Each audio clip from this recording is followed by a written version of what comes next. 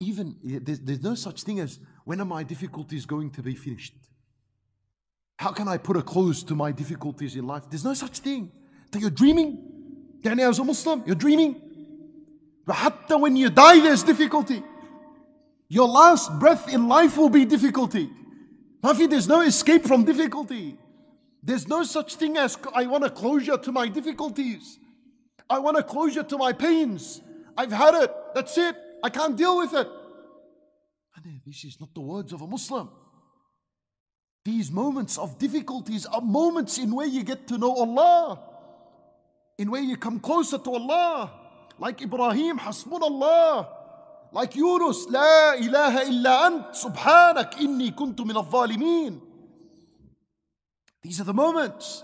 Like Rasulullah sallallahu alayhi wa sallam, when he is with Abu Bakr radiyallahu anhu in the cave, La tahzan, inna Allah ma'ana. See the idea? Difficulty is going to follow you until the last second in life. For there's no such thing. Allah is going to go through difficulty. But when you're with Allah, when you're in the company of Allah, Allah Azza wa Jalla is with you. You'll go through these difficulties, but they will be injected with Allah subhanahu wa ta'ala's gentleness. Inna ma'al usri yusra. With the difficulty there's ease. Not after the difficulty is, with it. Then the difficulty is going to continue.